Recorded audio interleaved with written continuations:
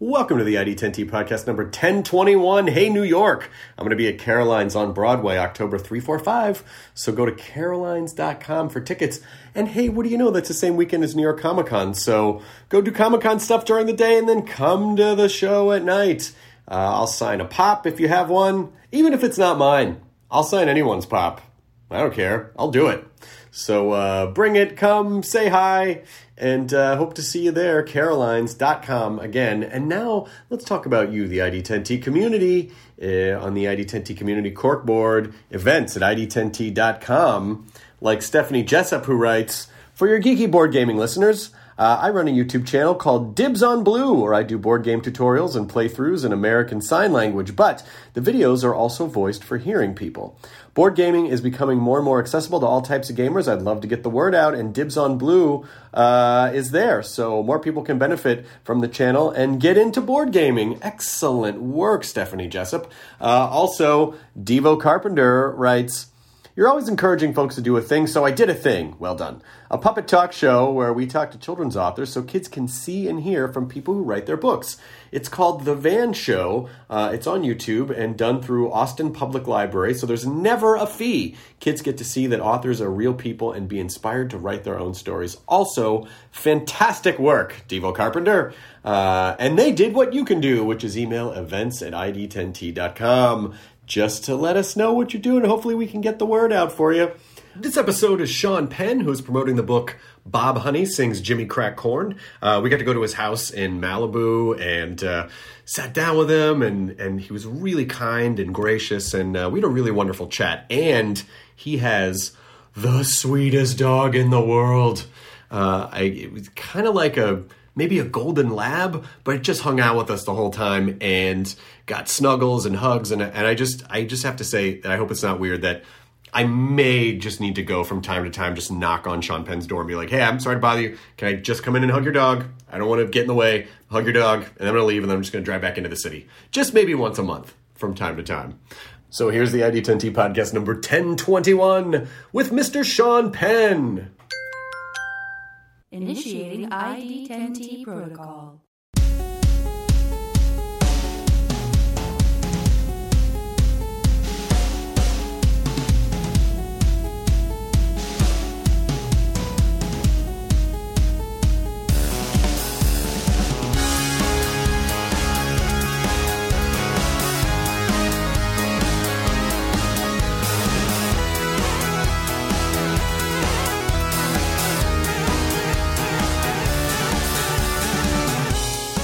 Coffee seeps into the bloodstream, slowly bringing back to life. How long has this particular press tour been? Well, I think this is the 10th day of it. Yeah. Yeah, so nothing too extreme, but a lot of bouncing around. So. Yeah. And you said the travel, too. Yeah, it beats you up a bit. It does not ever get any easier, no matter how many times you do it. You think you're going to get used to it, and then you don't, because I don't think we were really meant as creatures to be dragged around the skies that high up. And in particular, you do at some point become aware that it is your thoughts that are being focused on in the discussion, and that the threat of embarrassment raises.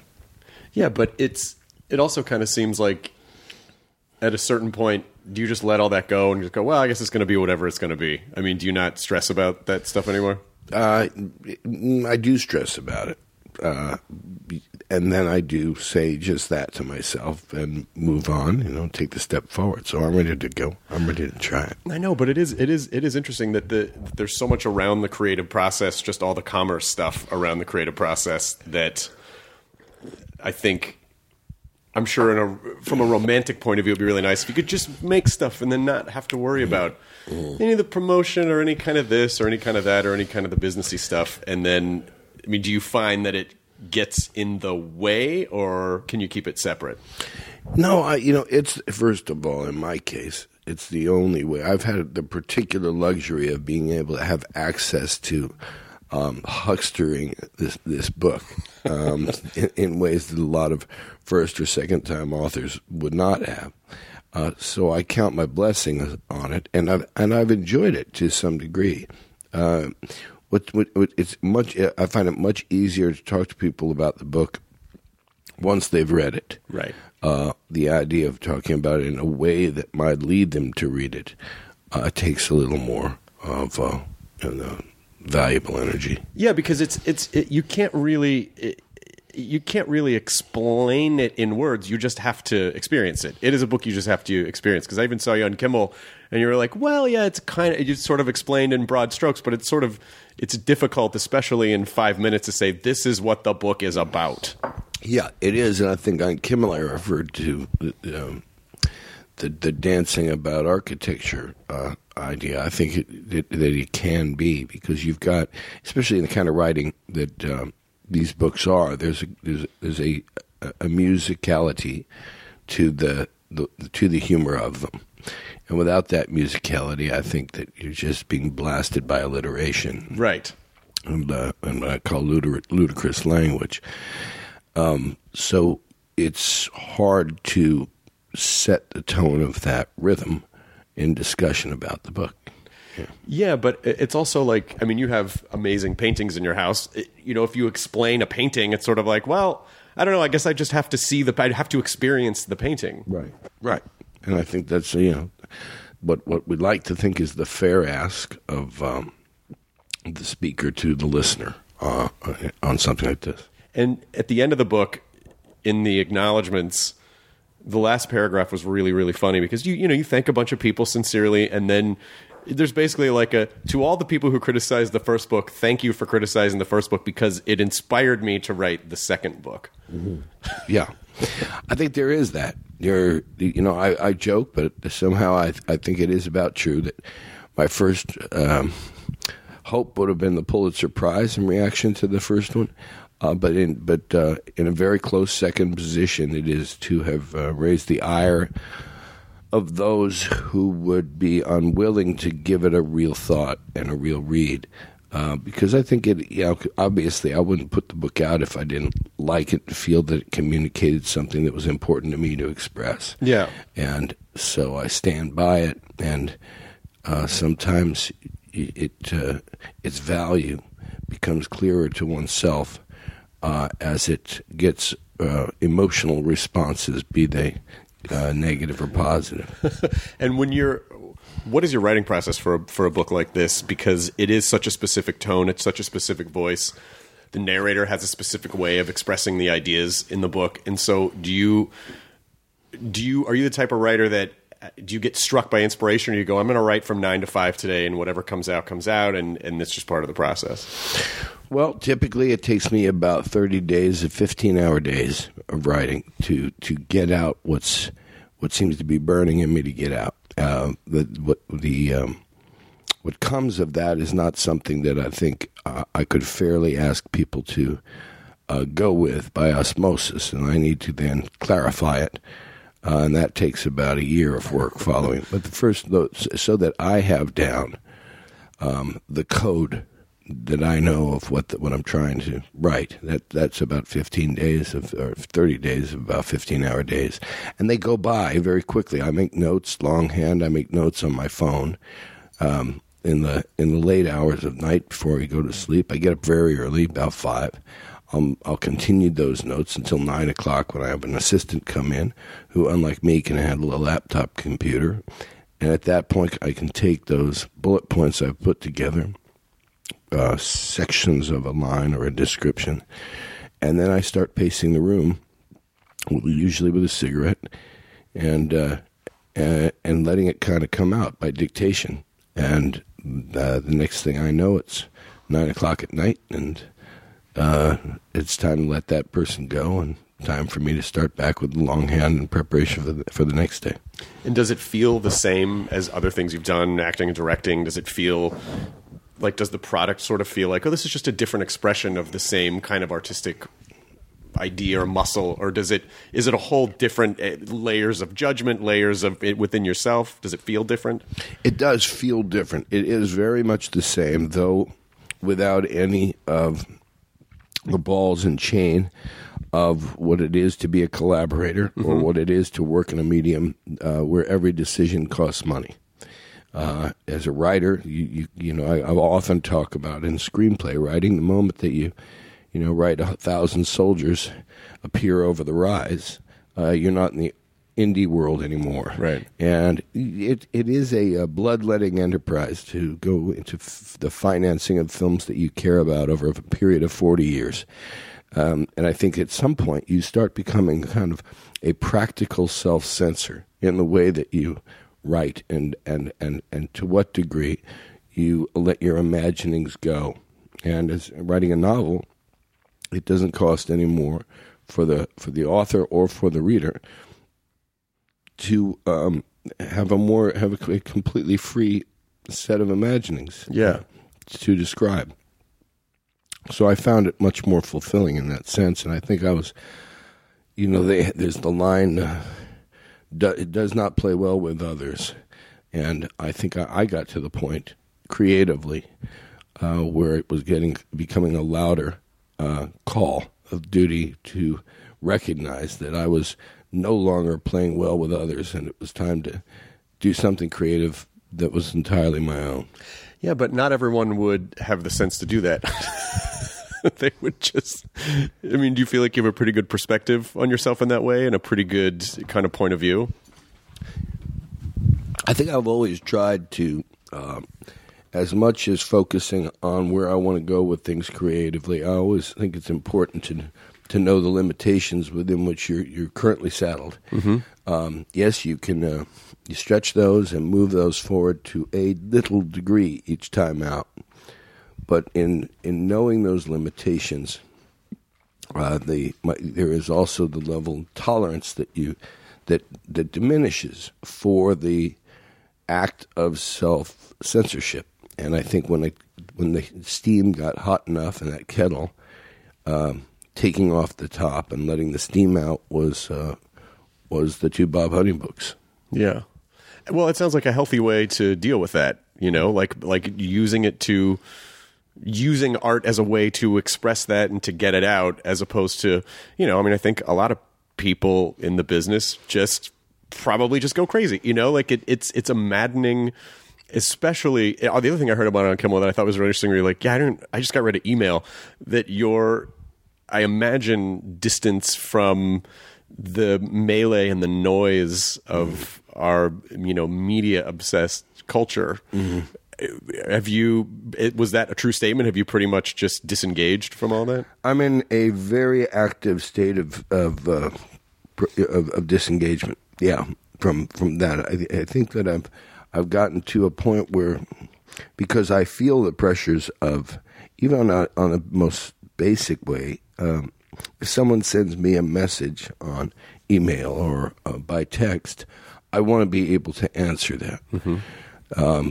But if in a busy life, you say, well, I'm going to get back to that person once I speak to so-and-so about what it is that helps me give the first person the answer.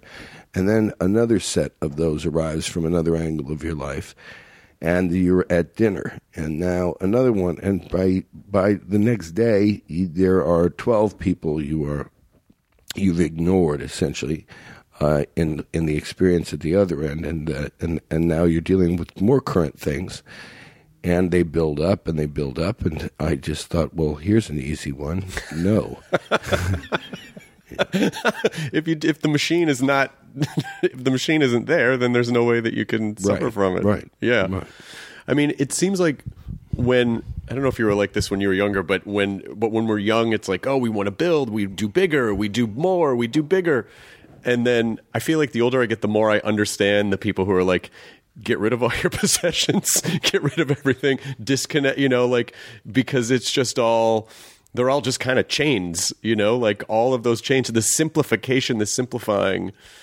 I used to think it was crazy, and now I'm like, no, it's just healthy, because you can't be sidled with more and more and more and more forever. Yeah, it's hard to live in capital LIVE if you're spending all of your time curating a daily growing mass of data and material. I did have an experience long before one had cell phones. It was back. Mobile phones had already come up, but where I had a house with everything, every possession I'd ever had, from photographs going back to my childhood all the way forward to paintings and so on, furniture that I had built in this house, and one of these Malibu fires came and took it away in a very complete action of fire, and there was nothing of it left, and there was this incredibly liberating feeling there. And I moved into a 28-foot trailer where essentially anything I did own I could reach. I knew where it was every day. The inventory of my possessions was both spare and accessible. Mm-hmm. And I found that a very productive atmosphere to live and work in.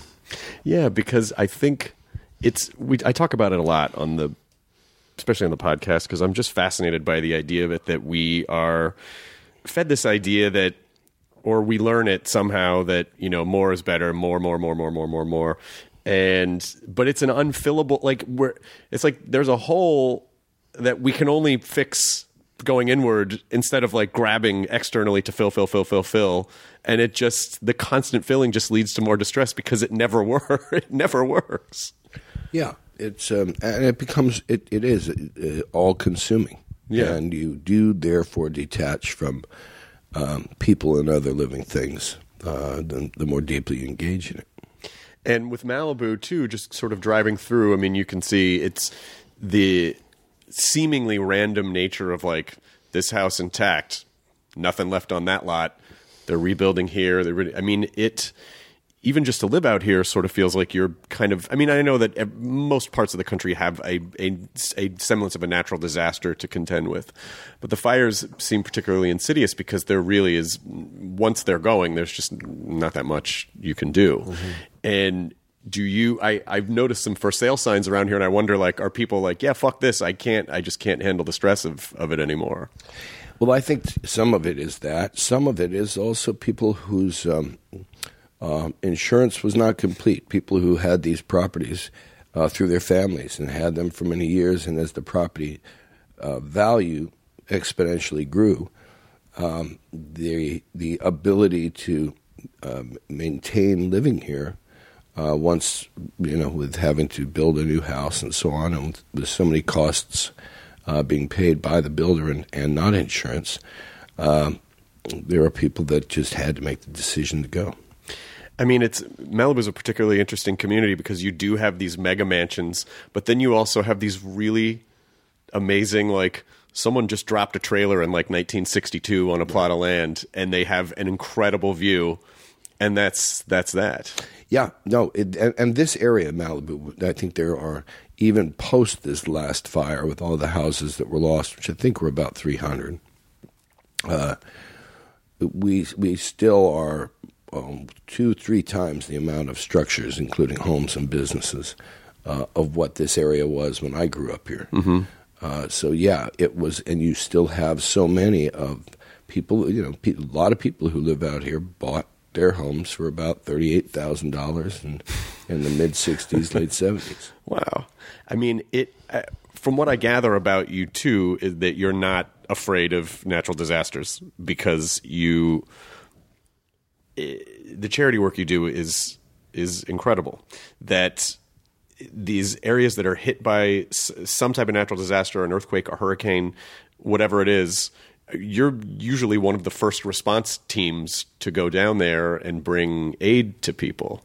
And it seems like you've been doing that for quite a long time.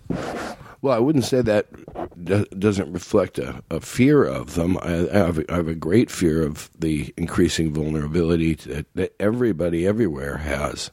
What we've seen in the United States, there is the highly vulnerable hurricane belt in the southeast and in the Gulf and in the Mediterranean, that we're seeing these size rising storms and so on. But it does occur to me, driving even the coast of California recently, how dry everything is, and it leaves us vulnerable increasingly vulnerable. What's happened with climate, what's happened with the use of water. And I think that, we should be all very aware that these are very real stepping stones to further disaster. Yeah, but it's also not just...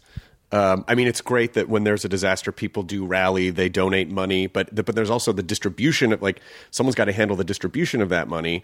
But your charity, actually going down and helping to create infrastructure that gets local people together to provide foods, to provide shelters, to make sure it's sort of the, teaching a man to fish philosophy. Right. And our what had been known as JPHRO, the Haitian Relief Organization, we turned into the Community Organized Relief Effort, CORE. And I do note that many of the organizations that people contribute to are not themselves implementers, that they are a kind of bank that then one is trusting to find those grassroots organizations to support. We do both because we have implementation teams on the ground. But we typically now, when we go into an area that's been hit by any kind of a natural disaster, the first thing we do is seek out partnerships who are local to the area, and it's what happened, effortlessly in Haiti, because as we were starting to take actions in Haiti, we gained trust of local Haitians who came and volunteered to work with us, and so in many ways the organization was. The architecture of it was designed by people who understood the place, topographically and culturally, and gave us the ability to be, I think, more effective. And so we then have since expanded to work in the hurricane belt, and we have people in the Bahamas now, for example, and working with local and other frequent partner organizations. Jose Andres' World Central Kitchen, for example. We have become used to the idea that when we land, they will have landed either just before or just after us, and so we march as one. And what's something that you think people don't? What's something that you would like people to understand about these situations that you would only know if you had been down there and experienced it firsthand? Well, while there is a great responsibility of any strong state to participate, to take the lead on, especially the sovereign governments of places outside the U.S., to take the lead on coordination of the efforts of any of those of us that are working in their area. What is also true is that we can't expect governments to respond at the level that we think that they should. These are very chaotic events, and each one has its own personality. And there is a lot of room for civilians to help. The places in the world that have the best response, Cuba, for example, they live in sectors of community where a chain of reporting is pre-established, and jobs and skill sets have already been learned in responding to these kinds of, like for example, particularly in the area of hurricanes. Everyone knows what to do. So in the case where we will see tens, hundreds, even thousands killed or injured in the United States, not many years ago, Cuba was hit by 3 dramatic hurricanes within the course of a couple of weeks, and they lost a total of 2 people. Then we are in a time, and I think the natural disaster is in some ways a metaphor for the other ways that we have to become an active one. Another area that applies is in participating in the electoral system, right? And not only in the system, but holding the feet to the fire on policies that are promised or possible with whatever candidate we support and whoever the country selects. I mean, I kind of wonder. I saw an interview with you from a couple of years ago, and the person interviewing you was I know that their intention was to be like, oh wow, I love your acting, but would not let up on you. You're like, yeah, it just isn't really for me anymore. Really? Because you really, and you're like, yeah, no, it was almost like you didn't know how. I don't know how to express to you enough that it just isn't. And I was kind of wondering, when you go firsthand and you see devastated communities, you see humanity, these communities just decimated. Does that do something to you where you go, you know what? I'm just not sure the entertainment business is really all that important anymore. I think it's with, you are inevitably going to face a lot of heartbreak and failure in working to rebuild one person's life, much less an entire community or country. And by you, I don't mean alone. We have a lot of people. You find a lot of kindred spirits in these places, and as you suggested, human beings tend to bond in a more spontaneous way when the damage is tangible, when the threat is tangible. But I think it is the experience of the successes when you are able to take action and help someone or help a group of people that gets in your bones. It's something that I think should inform a decision of the country and the culture, and perhaps one that we're going towards, of mandatory service, be that in forestry or the military or in taking care of the elderly or whatever it is. But it can be on a very localized basis. But I think that when young people have an experience of having made a difference, that they matter, that sticks with them. It's a formative experience. And foundationally, then moving on through life, you have people who are prone to service and prone to the optimism that what they do can mean something. Yeah. And that came only in its most significant way very late in my life. And I think that I would certainly have counted myself a beneficiary of mandatory service had I had it cast on me. Well, how do you feel like you've changed since you were younger? What types of things did you want when you were younger? Did you just want to act, or were you like, oh, this fame thing seems okay? I mean, that obviously was part of it. It was a much different time. But what was it that you set out to do initially? Was it just to work? Well, keeping in mind, I was coming out of a movie fandom and theater fandom that we still talk about today as a kind of touched era. Mm-hmm. To be a participant in the kind of films that seemingly were going to be made when one jumped in, when I came in out of the theater. And I look back now, and I had a lot of frustration because it felt that the era had just come to its end. And the studio principle that is echoing more today, where if you put a few thoughts into a film, you kind of broke the law, had already begun to take over. So, but I think that I started a career with a lot of dreams attached to what had recently been the frame for whatever that career might be, and those opportunities to be creative as an actor. And I found it almost always frustrating.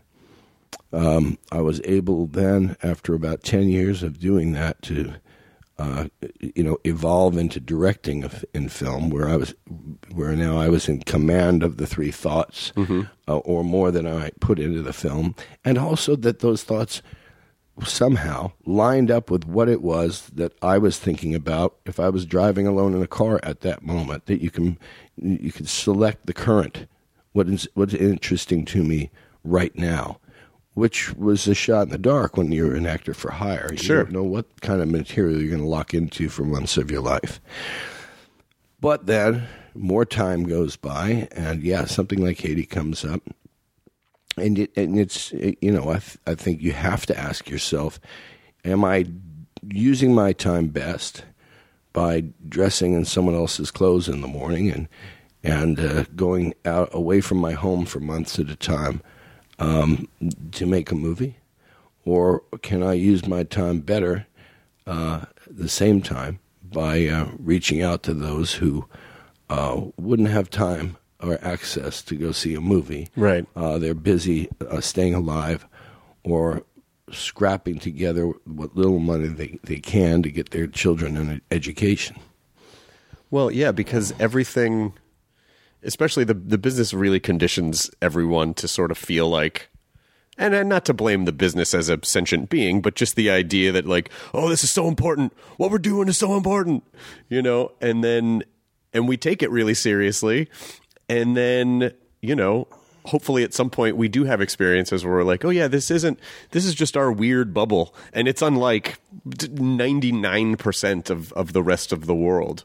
And so how do we remind ourselves, or what are good ways that we remind ourselves? Is it just the idea of like, whatever you got to fucking do on a Sunday, just go volunteer somewhere, just go get in front of people, do something, don't tweet about it, just go do it to do it and connect with other people?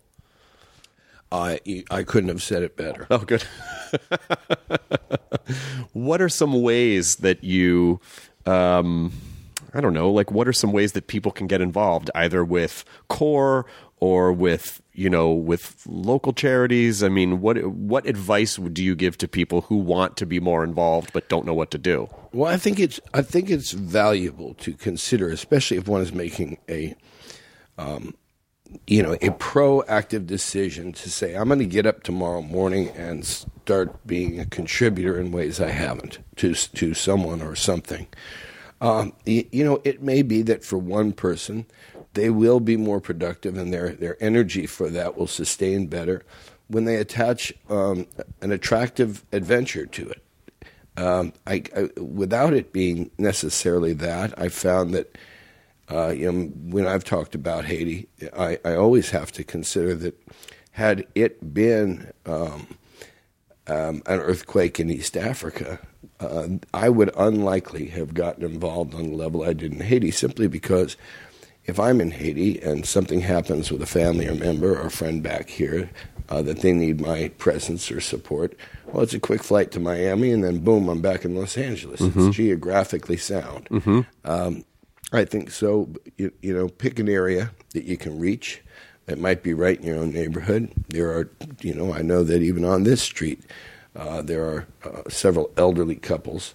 I think, a 16-year-old can knock on those doors and say, hey, how are you? Can I go get you some groceries? Helen, there's a weird kid at the door. Yeah, well, yeah, but that is part of any emergency relief. Sure. You have a lot of coaxing to do. I had that experience during the post-Katrina, where we had many 2-hour conversations standing in an inflatable boat where somebody had been on a roof for days with little water, watching helicopters zip around and dead bodies cruise by. Yeah. And where you had to coax them and get their trust, to get them in that boat, to bring them to dry land. And in many cases, these were people, especially in those neighborhoods that we were working in, there was an incredibly high rate of diabetes. And these people who'd been away from their insulin for a long time. But the problems don't have to be as dramatic as that. I think that, finding your lane, finding something that you will start and then continue and learn better and better how to do it, something that interests you. So, when people talk to me about Haiti, before I ask them for money to support our organization, if they have the liberty to do it, if they can afford to do it, I'm always quick to say, let me show you the country. Mm-hmm. And you look around, show you what we're doing, show you what other organizations are doing, show you what the grassroots groups are doing, and see if something turns you on enough where you're going to really jump in with the whole body. And do you think that our constant quest through life as we get older is the disbanding and dissolution of our ego to sort of get out of the way so that we can be up? Because ego, I feel like it kind of attracts us to sort of just focus on ourselves. And I feel like there's a constant, because it does feel good, it wants you to feel good. How do you smack that out of the way? Well, this. I think, if we're being realistic, is where certain personalities bend in the direction of further self-rewarding events in their lives. Some grow intolerant of those that are ego-based, and then their imagination starts to function properly. Others recognize a time in their life where, I remember I was writing the first movie I directed. I was writing it, and there was one of the characters has a line in the movie which is, "Somebody was boring me. I think it was me." And in speaking for myself, in January of 2010, when I turned on the TV just over there in the other room, and I saw the Haiti earthquake and the amputations that were being done without any intravenous pain medications on children and others, I was very much, as a person who thought he was invested in his world, that person who was saying, "Somebody is boring me, I think it's me." And what was boring me was to go to dinners and talk about it, to write a check to an organization, say, "Okay, that's it, I'm helping, I'm done." And so I decided to break the boredom and go to Haiti. And it was one of the most valuable lessons I ever had. The idea was to go there for just a couple of short weeks, distributing pain medication to the clinics and hospitals doing trauma work. But once there, there's something, I have traveled quite a bit around the world now. And what you find very commonly related to the country of Haiti is that whether you're talking to people who have a long history as conflict journalists traveling the world, or any invested travel in third world countries who are up against the climate issues in a much more existential way than we are yet, and up against the significant issue of poverty, and one after another of these people, journalists, aid workers, and so on, they'd all say there's something about Haiti, and that's in the people there. And so it became, among the more healthy addictions that I've ever had. Well, that's really nice. Because the other thing I saw you say on Kimmel, and it just felt like an aside. I'm like, I bet I wonder if that's true, where you said, I get uncomfortable outside of a room of 4 people who are my friends in front of other people. Is that true? Is that true, or you're just kind of being self-deprecating? No, it's really true. And again, it's something about recognizing your limitation. I've made efforts. I've gone in many, I still do go outside that comfort zone socially. And I always pay a tax for it. I've never been able to find a way to make it fulfilling. And my biorhythms get set off. I am the limitation of when I have something to offer in a social circumstance, because I am a social creature, but it is within the limitation of a small group in a comfortable place that I know well. Yeah. And where I can reach my own refrigerator, pour my own vodka, use my own phone, or turn it off. Right. Well, but also, I mean, you're also in this rare position of having been known for a few decades, and it's also like, how do you know who to trust? Like you when you're young, you just kind of surround yourself with whoever, because you're like, everyone, hey, we're all hanging out. And then you get burned, and you get burned, and you get burned, and you're like, fuck, I don't want to be someone who doesn't trust people, but you gotta sort of pick and choose where your energies go. Yeah, well, I think like anybody, I would guess that if you meditate on the idea of who that is a genuine friend or family member, have I neglected lately? And very quickly, the reason for that neglect is that you've opened the door to too many distractions. Mm-hmm. You've taken on too many obligations. It is one of the aspects of people pleasing that a lot of us can fall into. or something that relates to kind of a temporary stimulation of somebody that you've let into your life that really isn't going to fulfill anything. And I think that you can take a day and go through the contacts in your phone, delete those who you really don't need to talk to. My wife does that. She says it's the greatest. And then change your number and notify the remaining group in your phone that they are the only ones that have it. And please, if it's to go to others, let it come from me. Right. And inevitably, you will fall back and you will overextend. But at least you are intermittently purging that which is going to make you feel like you're not living your life while you're living it. Because we can make our minds and our obligations so busy. We can be pursuing so much stimulation that we find ourselves numb and neglectful. Is that just because you think we're trying to fill emptiness, or because we need to be distracted, or because we're looking for validation? What do you think that is? Well, right now, I think a lot of it is addiction to technology. The technology allows us to imagine we are communicating with people in ways far less connected than what we actually need as human beings to as I said, feel our lives. Mm-hmm. It is a kind of facsimile of life that probably started with the fax machine, where we thought we were communicating things. Often, one of the other things that can test the water on this philosophy happened in Haiti, where I would go to. There would be something of a very urgent character that one would suggest need to get done. And I would go back to the person I had tasked for that, and I say, well, what happened? And the answer, more often than not, was, I emailed so-and-so, I'm waiting to hear back. Oh, wow. And in those cases, sometimes while you were waiting, the person you were emailing on behalf of died. Jesus. And where you got to go past that. You got to call them. You got to go find them, knock on their door or knock on their head and get the medication that they're holding somewhere, whatever it is.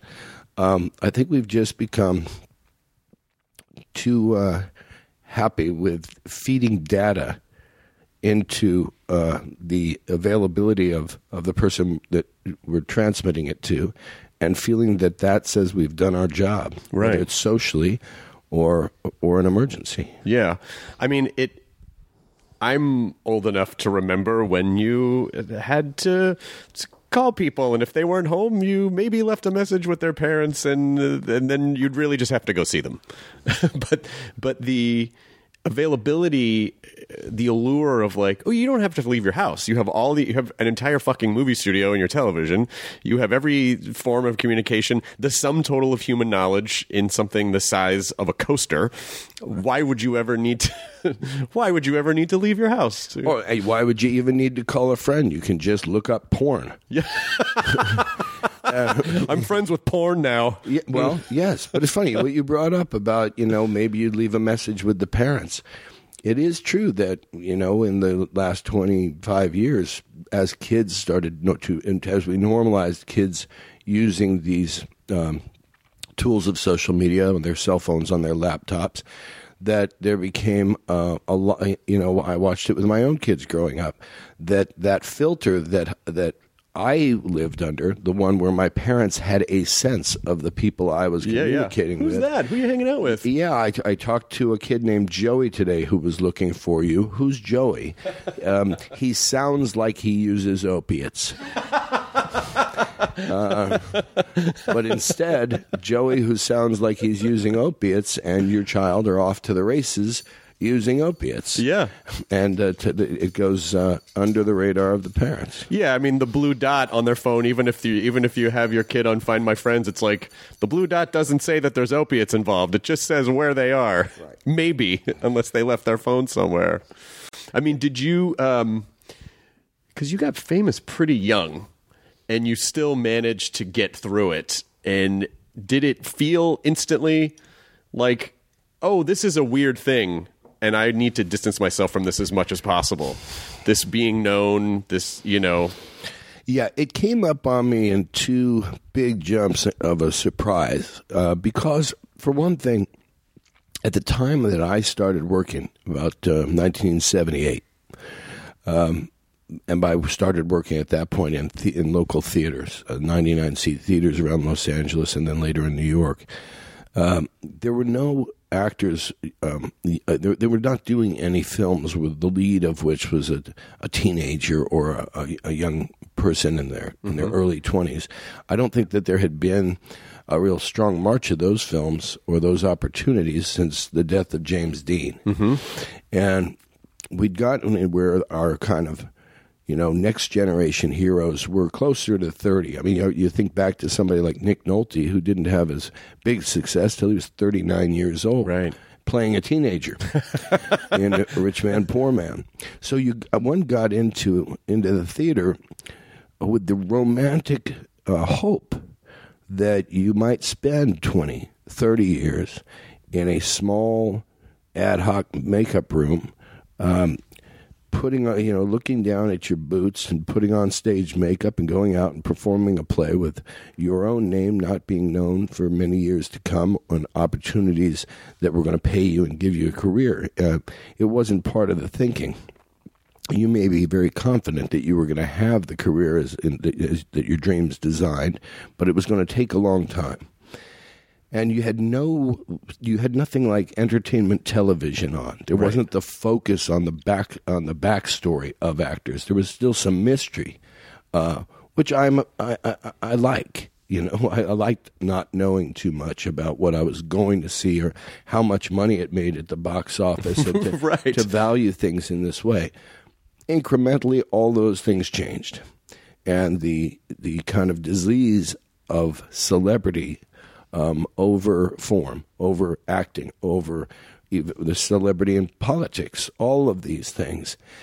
And it became very normalized to where today we're at a place where I think exhibitionism is kind of, you could put the word exhibitionism where Oliver Stone early put in the word greed.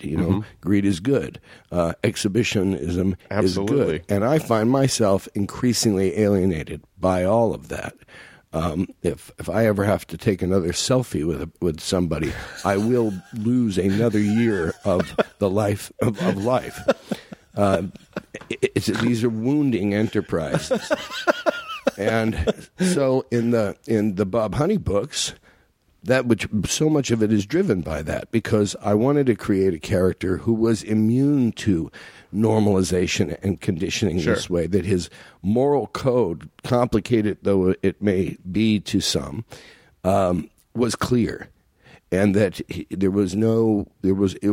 lived the uncommon thought on the uncommon matter, and if not the uncommon thought, the uncommon clarity of purpose, and also was not without that main purpose being to find love, that basic, simple, and most connected human relationship. And so that allowed for the kind of ludicrous farce of the kind of comedy of the pieces that really feel more like real life today than things that are written as though we have not normalized that the world isn't assward. Well, yeah, because obviously I know throughout the golden age of film, there were tabloid columns. It was like, Hedda Harper writes about the stars or whatever. But you're right. It really was like late 70s, early 80s. It's all of a sudden there was this like tabloid culture, like a whole fucking culture of it. And I know it's always existed in some form, whether it was, play reviewers or whatever. But it really, really, with the kind of the explosion of media when cable came along, that all of a sudden the demand for Oh, we need to fill programming. We need to fill shit up. So let's just start fucking talking about all this stuff. Yeah, and maybe more insidious than the discussions about celebrity and those things related to fame and the entertainment business is our what was our news cycle. And when we went into the 24-hour news cycle, what I find interesting is that we hear less stories more often. Mm-hmm. And that most of what we see in the mainstream media, and this includes that which is reported by some very talented and well-intended journalists, we see a repetitive speculation that is in itself entertainment. Mm-hmm. We don't have those, and in many ways, there is too much information coming at us. And even in terms of the emergency within our own lives, which I think is omnipresent, which we were talking about before, too much coming at us. How do we choose to have purpose? You can't do it all. That people like to talk about, I can walk and chew gum at the same time. Well, for all of those boasts in our Congress, they just can't. Right. So I remember the late president of Haiti, who was president at the time of the earthquake, very wise, very practiced politician. People were very frustrated with him. This is René Préval, that he wasn't taking the lead in the way that they thought that he should. Well, the GDP had an incremental rise in Haiti leading up to the earthquake, like none it had ever seen. There was a very slow and progressive build that was happening in all sectors of the Haitian economy, and quality of life was building. He had also been through the broken promises and the dictatorships of the past in that country, and he was somebody who felt very deeply that the Haitian people believed when they saw the actions that words were irrelevant, and he didn't take the conventional position of stepping out forward or being Rudy Giuliani in New York City post 9/11. And people were very frustrated about it. They were also frustrated about it because he couldn't make any promises, because all that money that came in to help Haiti, none of it was under his control. So he was not in a position to make promises without the calculator next to the promise. And I think that the recommendation he made his predecessor was, after his experiences being president a couple of terms, and also had been prime minister under Aristide, he said, pick 8 things for the 5-year term that they have in Haiti.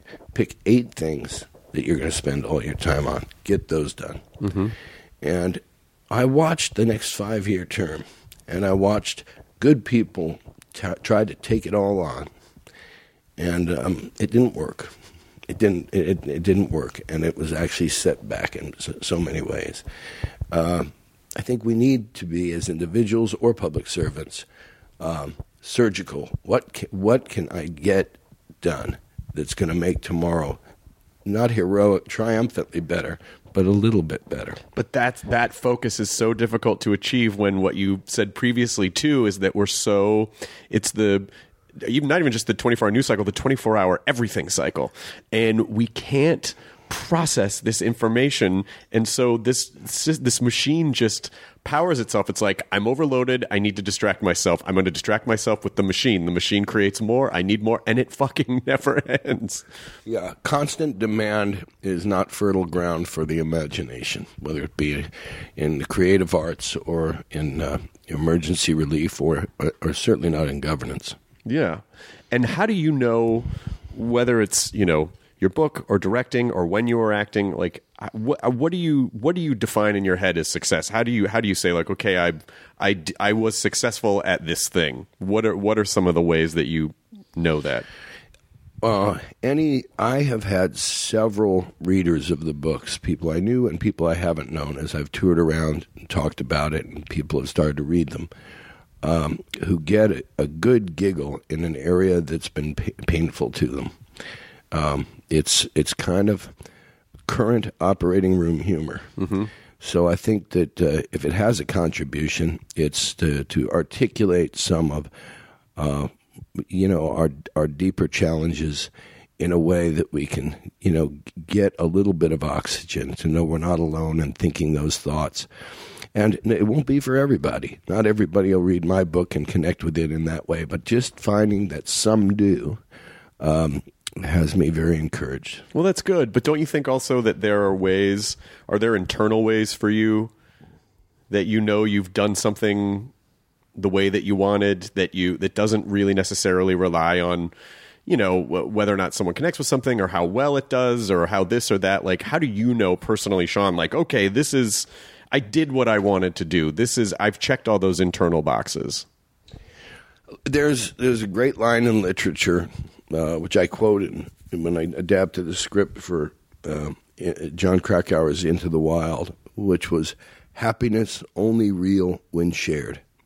And I think, again, I go back to where I feel I've done something, tangible that I'm proud of. It's when, when as I focus it on the books, it's when the book connects with somebody, mm-hmm. And not that it's going to connect with everybody. I write. Part of what makes me giggle while I'm writing is the ire I will raise of those who won't connect with it. You're kind of trolling people.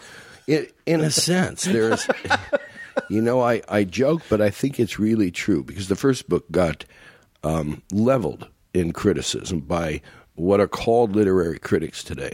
In most cases, I got the amusement of being able to read reviews that told me these people had never actually read the book. Mm-hmm. That it was me they were reviewing or their perception of me. Right. And the how dare he write a novel group who I really think could be a bit more cheerful, but they're not. And yet to have great writers who I had only ever known through their work embrace the book, and not only embrace it, but be able to talk about it in ways that let me know that I had done what I intended to do the way I'd intended to do it, and that it's available to those for whom it's a bit of medicine. I remember the director Lawrence Kasdan was speaking at the AFI many years ago, and he said, he says money's great, gives you a lot of freedom to do things. You can give some to people that need help. You can travel. It affords one a lot of freedoms. But if you're in the movie business just to make money, I'm against you. Mm-hmm. He says, what we do, it has the possibility of being big medicine. And that doesn't necessarily mean that we're going to be warm and cuddly with the stories that we tell. We may be trying to provoke things we don't want to look at. But in the end, if you do your job well, for those who need that medicine, you might be the only one making it. And I think that we owe that opportunity at least that much thought that for somebody this is going to be useful. Right. But then how did you, between acting and directing and screenwriting and now novel writing, was there anything that was so much more of who you felt like you were that it's, that some of that, what you were talking about being leveled by critics, did it sting a little more? Because you're like, fuck, when I'm acting, I'm playing someone else's character. But this is really this really came out of me, and that stings.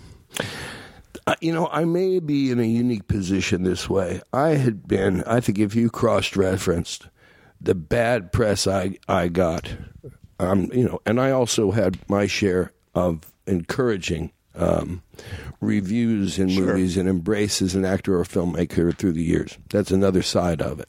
But if you just took the negative, I would say that I would have, in some years, I would hold a record over Hitler in terms of haters on me in the press. You do adapt, and you do start to find out, you're not just prone to believe the worst of what's said. Sure. Sometimes it's instructive. There is a thing called constructive criticism. Mm-hmm. And I think as long as you live your life and you face some of the necessary humiliations in your life, be it personal or professional, that there's at least a part of your humility that grows.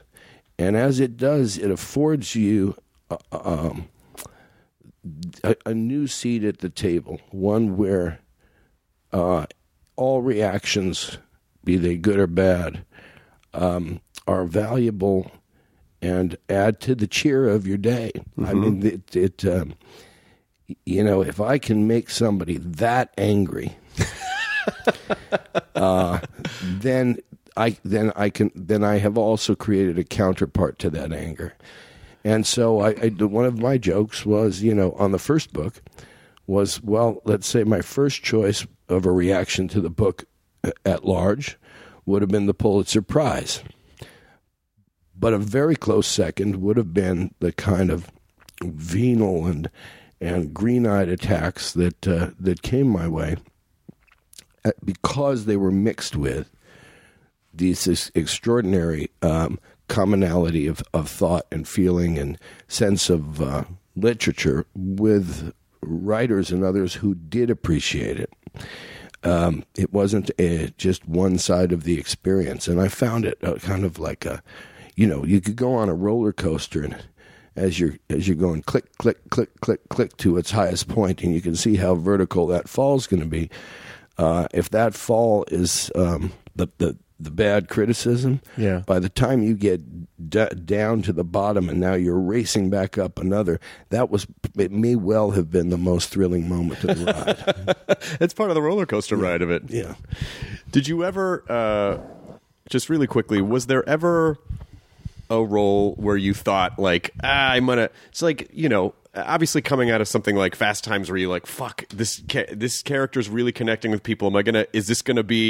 Are people just going to see me as this forever? I mean, like, how do you, because you navigated it beautifully. And what were there roles like that along the way where you're like, I don't want to become too much of one thing because I still want to disappear into other roles and do other things? Was that ever a thought? It's funny where we get our instructions. I had seen, before I started working as an actor, I'd seen a comedy called The Gumball Rally. Of course, yeah. And the Italian driver gets in the car with the other driver, and they're just meeting, and they're going to be a racing team together. And the other driver looks at the Italian driver reaching out to the rearview mirror and tugging it off and throwing it behind the car as he sped off, and with the line, "The first rule of Italian driving, what's behind us does not matter." And I think that I have looked for a through line. So I didn't dictate, for example, that Fast Times at Ridgemont High and the character I played in that would be the first, major impression that I might make with what would be, I hoped, a long career. Mm-hmm. But it would influence what the next part of my story was. It would be, this is going to be one, it's many movies over years, but it's one in terms of finding that which is going to be my expression. And so depending upon the things that were not in my control always, I could choose not to do something when I could afford to. But you're adapting and you're saying, I need to find a complement to that somehow is connective tissue.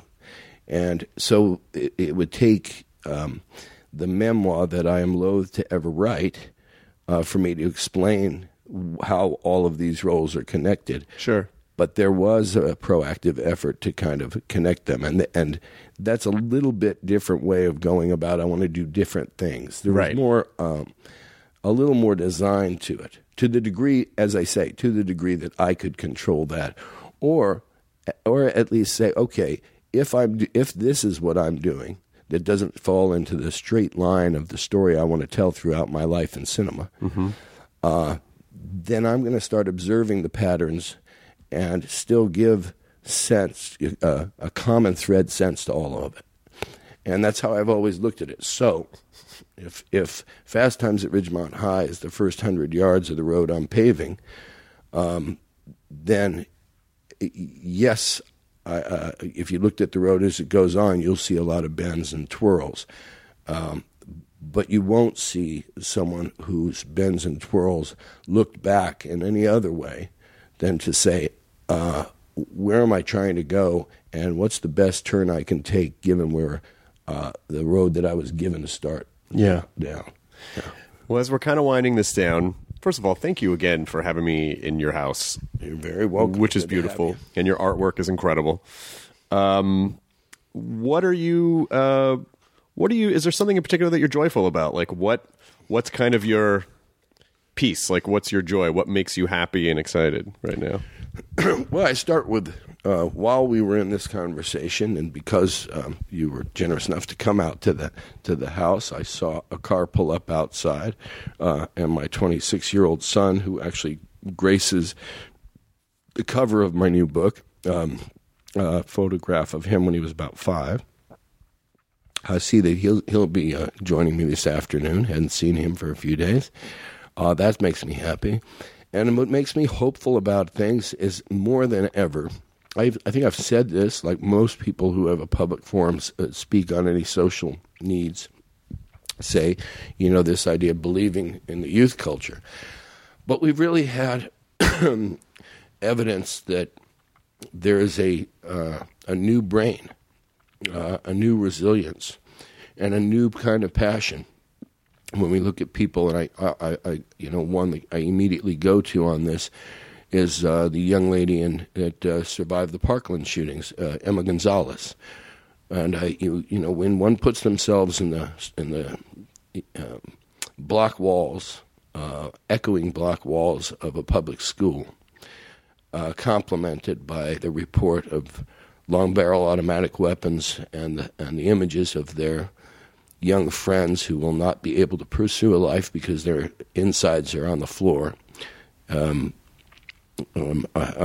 having been at the other end of that weapon. That kind of incredible horror, and to be a teenager, and to the very next day be able to go on camera and be so articulate and so sharing of the experience and the call for change, in that case related to guns, specifically assault weapons. You're seeing people who are no longer just activists. They are, it is my view that they will succeed in changing things. And I haven't seen that in that way in my lifetime. I remember in the 60s, because I was paying attention as a very young man, the 60s, early 70s, there was something inherently off with the anti-war movement because so much of it was represented in the media by, hippies doing a lot of drugs. Mm-hmm. And that put off a lot of the country. And that, allowed for, until Watergate, the continuation of a Nixon and a Kissinger, and the kind of, humanly criminal behavior of leadership. Well, but now today, despite the leadership we have, I think the most powerful people are these young people, and I get a lot of hope and excitement out of where they're going to take us if we listen to them. Yeah, and I actually do think that as much as I sometimes grouse about social media, which I am hypocritically a part of, but I do believe that it encourages young people to express themselves in a way that before, I think, maybe when we were growing up, it was like, you're kids, shut up. You don't know nothing, you're kids, and now kids are encouraged to express themselves and to connect and to try to reach out. So I do believe that there are some hopefully positive things about that as well. Yeah, well, listen, the technology of it offers something positive. It's in the using of it that humans can't have nice things, Sean. We can't have nice things. This is why Edward R. Murrow left television. It wasn't the possibility of television. It was the way that it was being used. Yeah. But lastly, speaking of nice things, I want to compliment you on your NeoRest toilet. I have one too, and it is a nice piece of technology to have. I find more peace in that room than anywhere on the planet. The seat warms. Yeah. It's got a bidet feature. It says hello to you in the morning, opens up at your presence. Yeah. It's going to be fun. If you ever fuck all this, I'm going to move back into a trailer, but I'm just going to need the NeoRest toilet in the trailer. If you've got one of those toilets and an electric airplane that has no carbon footprint, then you can give me a tent for the rest of it. Those are the two things: being able to travel freely without a pollutive footprint, and being able to go to that damn toilet. then you can clearly say, I've found God. Well, the book is Bob Honey Sings Jimmy Crack Corn. Thank you again, and it was an absolute pleasure. Thank you. All right. Thanks so much. The end.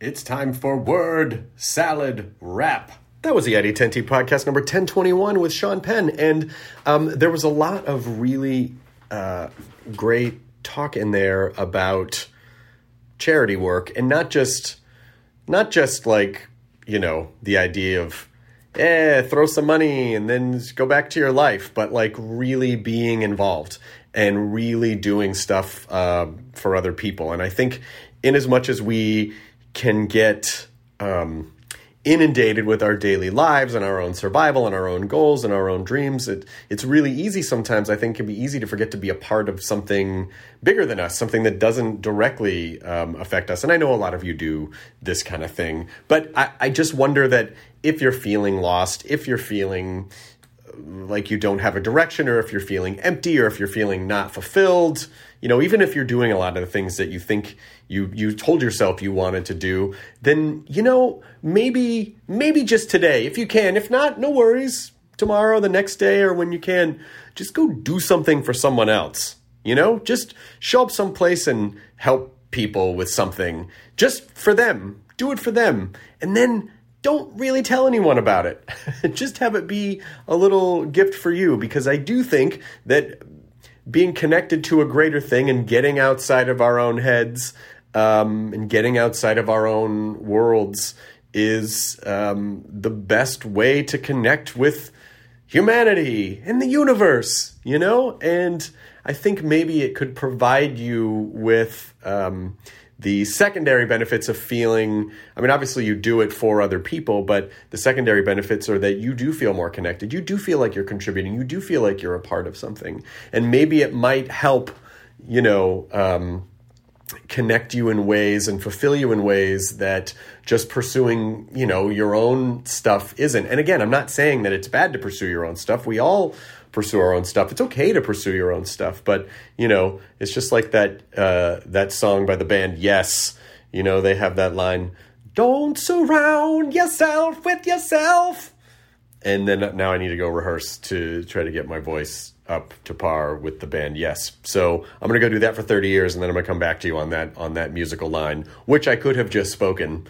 But again, it's the idea of not surrounding yourself with yourself. That can be a very empty pursuit, kind of a cul-de-sac, an emotional cul-de-sac, if you will, because we do need to be connected to other people. And our ever growing digital lives only really, even though it feels like we're connecting to other people, that can create, send us into these cul-de-sacs where we're just surrounding ourselves with ourselves and our own opinions and our own ideas and our own, recommended algorithmic search engine results and stuff. And so even though we think we're connected with other people, we're really just becoming more isolated. So anyway, if you can only do something online, fine. But if you can connect with people in the real world and do something with other people, then, I would like to submit for your approval that might be something that would be helpful to you. And so I send you off into the day with that idea, even if it's just 5 minutes, at the end of your day or whatever, or at the beginning of your day, just go do something for someone else. And then you're going to want that miracle. I feel like I've summoned Bill Murray from Scrooged at the end. But anyway, that's kind of the idea. And then another quote that I read that my friend and trainer for many years, who was Tom J. Dieters on Instagram, posted and he has a podcast called the Pro You Podcast. I've done it before. I'm sure I'll do it again. He's just a great motivational guy and a real sweetheart. And he posted this on his Instagram. And it says, the Dalai Lama, when asked what surprised him most about humanity, answered, man, because he sacrifices his health in order to make money. Then he sacrifices money to recuperate his health. And then he is so anxious about the future that he does not enjoy the present. The result being that he does not live in the present or the future. He lives as if he never is going to die, and then dies having never really lived. Oh, damn. Oh, yeah, that one hit. That one dropped hard, a truth bomb, because it's true. You know, you pursue all these things and you sacrifice your health because you just push everything else out of the way in pursuit of this goal. And then when you have that goal, then you try to get your health back. What have I done? Why have I not? And then you're stressing about future stuff and you're not living in the present. I know we say it all the time on the podcast, going back since the beginning, enjoy your burrito, enjoy the present. But it is really important to stop, even if just for your health, your physical health and your mental health, to live in the present and not always be tormented by the past or anxious and stressed about the future. Steal those moments when you can to just live in the present. And the more you can do it, the more you can make it a habit, the more comfortable it will become. Because we just create these patterns and habits for ourselves that get comfortable, even if they're not fully healthy for us. And, and then you can actually live in the present and enjoy today. So even if just at the end of this podcast, just stop, take a deep breath, notice what's around you. Even if you're kind of saying out loud the things that are around you, you've hopefully put your car in park. If you're in your car, you're sitting in your car, you go, oh, there's a very green tree out there. There's a gray lamppost right there. There's a terrier walking by, a mailbox, just notice things that are in your present. Take a breath and just let everything else go. All of your future, all of the past worries and stresses and anxieties, and just kind of be in the present. Even if it's just for a minute, just do that. And then continue on with your day. And I hope these are helpful in any way. If not, then I'm just rambling to myself in the ID10T studio. Here we go. Thanks again for listening. I appreciate you. And I will see you in your ears real soon. If you're going to be in New York, October 3rd, 4th, and 5th, I'll be at Caroline's there, and then I'll be at the Irvine Improv later in November. So that's that. Check out ID10T.com. Have a wonderful day, evening, morning, middle of the night, whenever. All right, take care. ID10T scanning complete. Enjoy your burrito.